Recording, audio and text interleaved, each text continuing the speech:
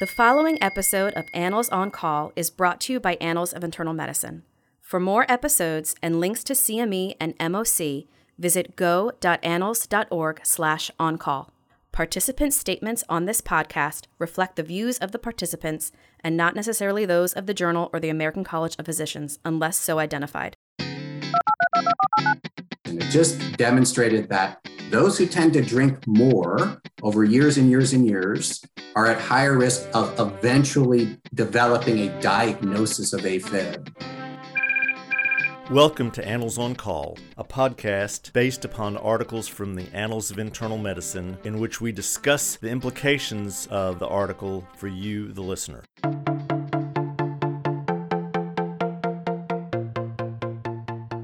This is Dr. Bob Centor. I'm Professor Emeritus at the University of Alabama at Birmingham and former chair of the Board of Regents for the American College of Physicians.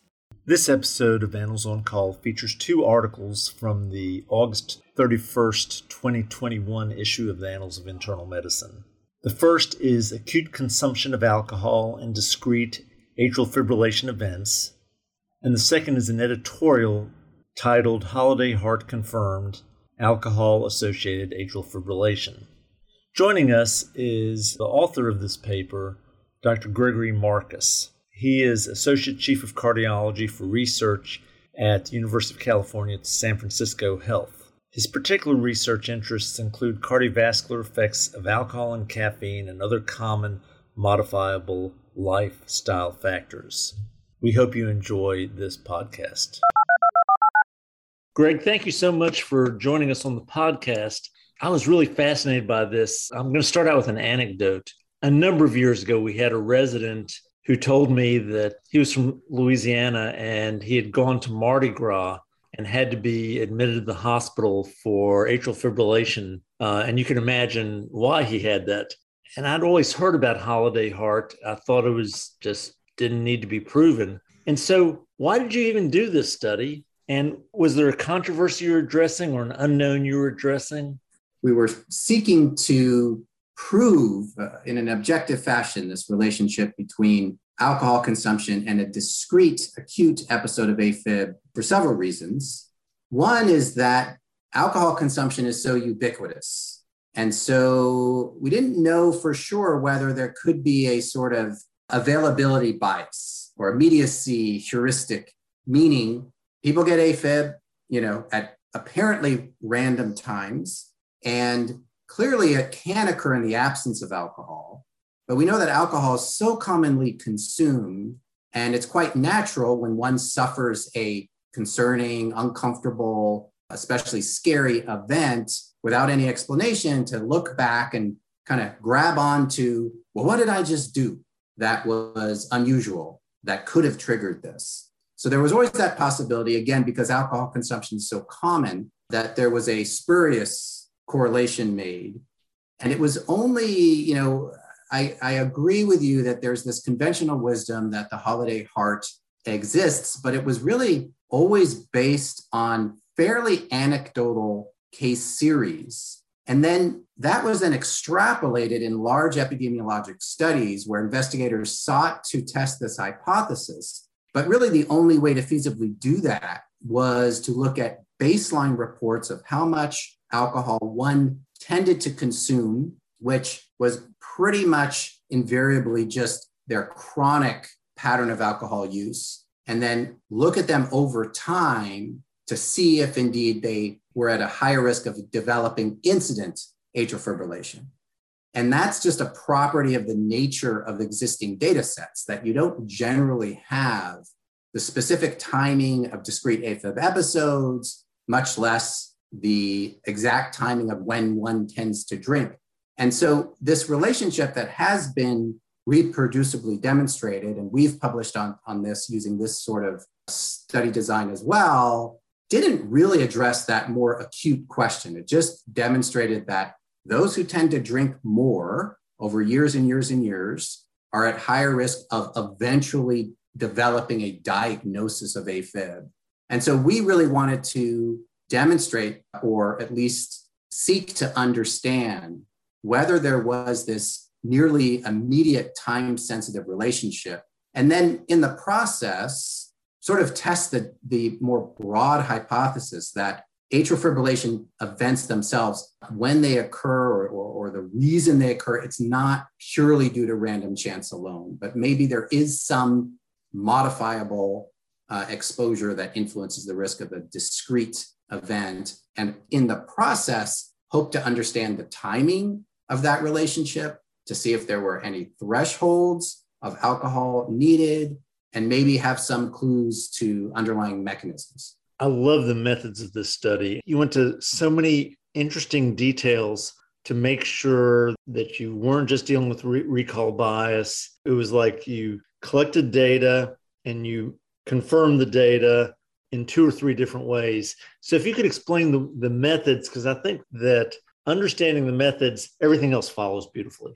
Yes, thank you for the kind words. We did try to put quite a bit of effort into making this as rigorous as we could. So we ascertained alcohol consumption in really 4 different ways, 3 of them being this more time-sensitive assessment. So first, like all studies, we asked people about their normal drinking patterns. I think that's the least interesting, certainly the least novel contribution of this paper. 2, we asked our participants to press the button on their ECG monitor whenever they had a drink of alcohol. So this is the same button that patients use clinically to identify when they have symptoms, so that we can line up the timing of their symptoms with whatever their heart rhythm is. We made sure they understood not to use it for that purpose, but just for each drink of alcohol per the kind of standard glass of wine, 12-ounce can or bottle of beer, or shot of hard liquor. One advantage of that approach is because it was ascertained in real time, that should mitigate against recall bias to some extent, because it's occurring as they drink. Clearly, people could have forgotten to do it. We did also check in with them at 2 weeks and then at 4 weeks to make sure they didn't inadvertently hit the button. And thankfully, they never reported that. They also really had no incentive to be dishonest. Unlike in, for example, if this was a study of alcohol use disorders where maybe there was this sense or concern of stigma, here, these patients are highly motivated to understand why they're getting AFib. They were highly motivated to contribute. And in fact, one incentive for them was when they were done, we provided them with their data. And we showed them with a little Excel kind of figure the exact timing of when they said they drank versus the timing of their AFib. So that was the second way we ascertained it. Third, we fit everyone with continuously recording alcohol sensors in the form of an ankle device that essentially infers blood alcohol concentration from sweat. It's the same device that's used in law enforcement called the SCRAM device. We recognized very quickly that there was concern about, participants being embarrassed or, what others may think of them walking around with these ankle monitors. So we think we successfully mitigated that by slapping a big UCSF cardiology sticker on there. So they could say, I'm working with cardiology, or I'm doing this study. So that was the third way. And then the fourth way, we obtained blood at 2 and 4 weeks that we tested for a compound called phosphatidylethanol, also known by investigators that frequently use it as PET, P-E-T as in Tom, H. And this is kind of like a hemoglobin A1C for alcohol consumption. It's not super sensitive, but is very specific. There's really nothing other than the metabolism of consumed ethanol that will produce this. And then once one reaches a threshold, it is quantifiable. And we use that primarily to validate the button presses and demonstrated, in fact, that the presence of phosphatidylethanol and the amount of it correlated very well with the button presses. We did the same between the alcohol sensor and the button presses and the alcohol sensor and the PEth. In our analyses, we did really 2 completely independent sorts of assessments when it comes to the predictor. So we analyzed the button presses as a predictor, and then separately, we analyzed data from the alcohol sensors as the predictor. So to make this even more useful, the study population, how many people did you study and what was the criteria from a cardiology standpoint for getting into the study? So we studied 100 people. The inclusion was essentially paroxysmal atrial fibrillation patients. The reason, there isn't any reason to believe that these findings shouldn't be relevant to persistent atrial fibrillations. After all, those with persistent AFib had to have an initiation of their AFib at some point. But of course, then you don't have the benefit of multiple episodes per individual. And so that we couldn't employ the case crossover design where each person served as their own control over this relatively limited period of time of 1 month. People had to report drinking at least once a month. We certainly didn't want to take people who had some sort of allergy or hypersensitivity to alcohol. And we generally didn't want to encourage more drinking. What we instructed them to do was just drink as they normally would. Similarly, we excluded individuals with known alcohol use disorders. We employed a validated survey that identifies individuals who may not be aware of a pre-existing diagnosis that they may actually drink too much or have an alcohol use disorder. Again, just ethically didn't want to include those folks in the study. And they couldn't have any major changes in their AFib management planned for the month of the study. So if they're going to get ablated, 10 days in, that wasn't going to be helpful. They could be on antiarrhythmic drugs, but that antiarrhythmic drug needed to be consistently prescribed, and they needed to have evidence of recurrent atrial fibrillation despite that drug prior. So after going through this really beautiful way of assessing whether there's a timed relationship between drinking and having an episode of atrial fibrillation in someone who's prone to have episodes of atrial fibrillation, what did you find? Yes, so we found, and importantly, a big question was, well, what is the timing? What time period do we look at? And so we asked everyone ahead of time. First, we asked them, does alcohol trigger your AFib? And about half said they thought yes. And then we asked them, when it triggers your AFib, how long does it take after you start to drink that an AFib you attribute to alcohol occurs, an AFib episode occurs? The median answer was 4 hours. So that was kind of our initial a priori target. And indeed, we found that one drink was associated with an approximately twofold higher risk of an AFib event happening within 4 hours. We did look at various time points, and it looked like that effect peaked right around 4 to 6 hours and then gradually diminished and then was lost after about 12 hours. And then there was an apparent dose-response relationship. So if someone hit that button twice, for example, their risk of an AFib event happening in the next 4 hours was threefold higher, suggesting the more they drank, the higher the risk they would experience of a discrete AFib episode.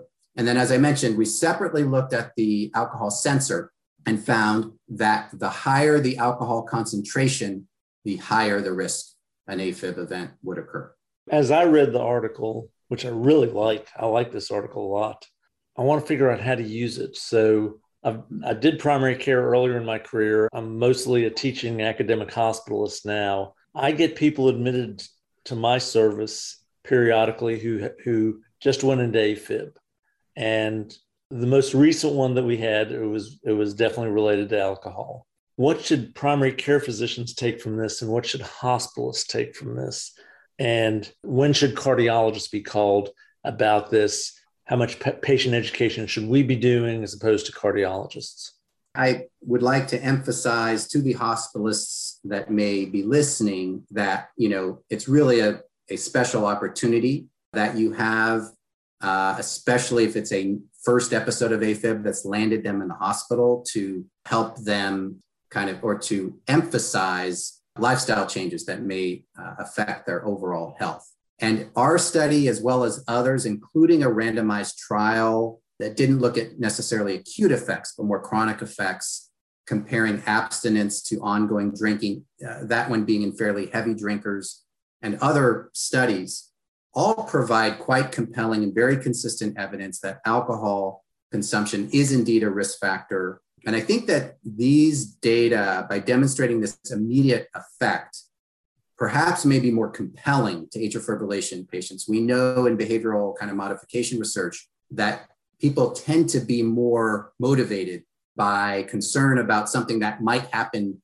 immediately, as opposed to some long-term effects, such as smoking and the risk of lung cancer seems kind of theoretical. It's like climate change had been for a very long time. So perhaps this is a good motivator, especially for those who drink heavily.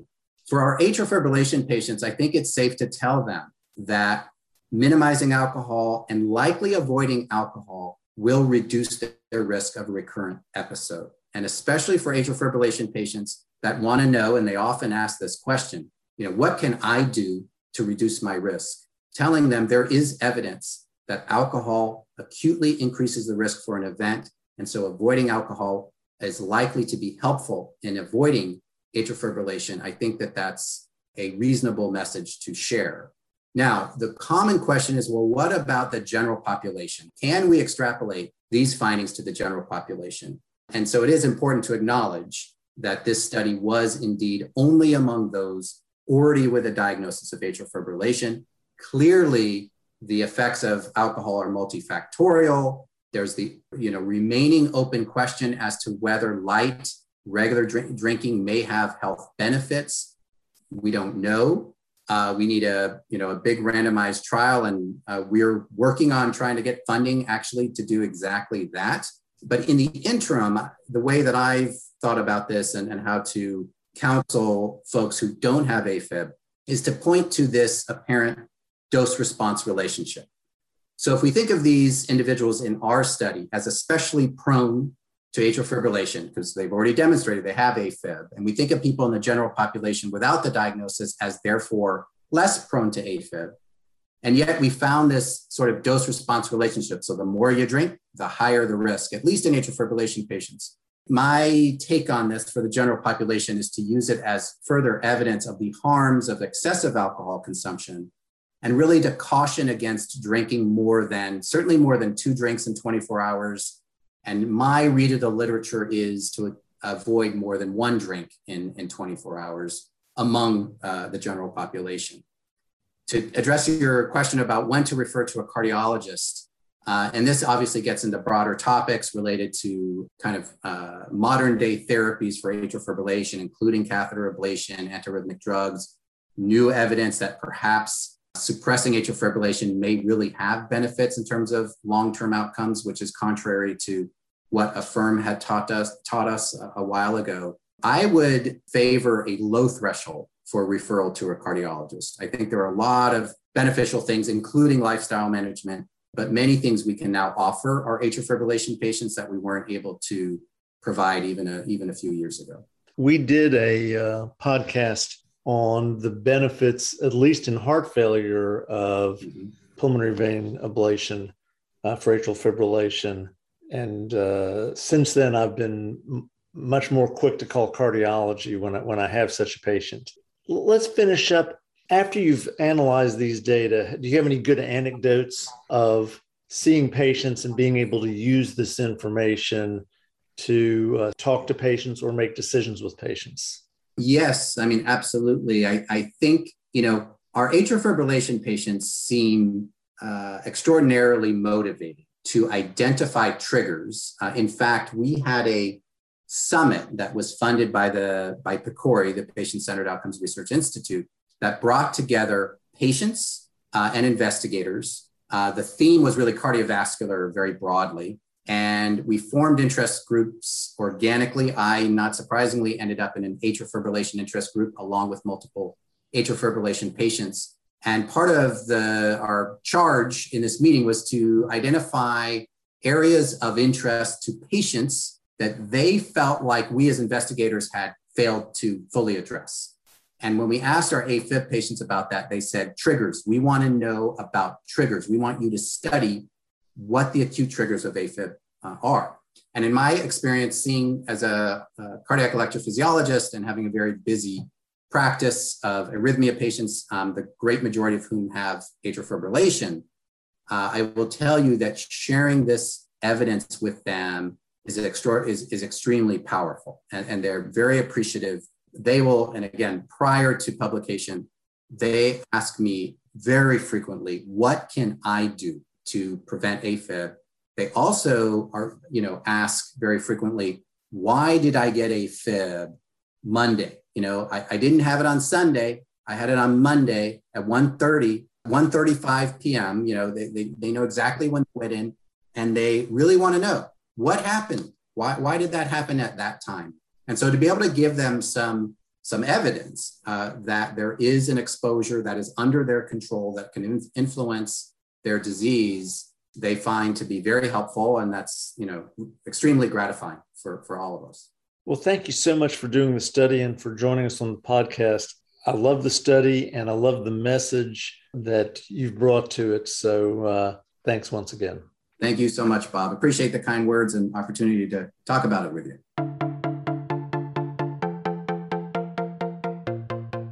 Now it's time for Bob's Pearls. This fascinating article teaches us a lot about paroxysmal atrial fibrillation and likely much about atrial fibrillation and alcohol. We've all known for years about the concept of holiday heart. This article does a great job of showing that, especially in paroxysmal atrial fibrillation, alcohol does trigger events within about 4 hours. One drink increases the risk of paroxysmal atrial fibrillation by as much as 2 times, and 2 or more drinks have even a greater propensity towards causing atrial fibrillation. Patients are interested in the immediate effects of any triggers of atrial fibrillation, and this can be used in order to give patients with paroxysmal atrial fibrillation a better idea. There are already data that long-term alcohol use is a risk factor for atrial fibrillation, and this will be important as we talk to our patients who either present with paroxysmal atrial fibrillation or with a new atrial fibrillation that is not paroxysmal.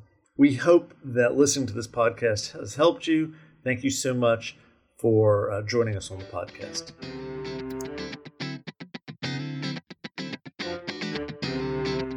For more episodes of Annals on Call and links to CME and MOC, visit go.annals.org/oncall. Participant statements on this podcast reflect the views of the participants and not necessarily those of the Journal or the American College of Physicians, unless so identified. The information contained in the podcast should never be used as a substitute for clinical judgment.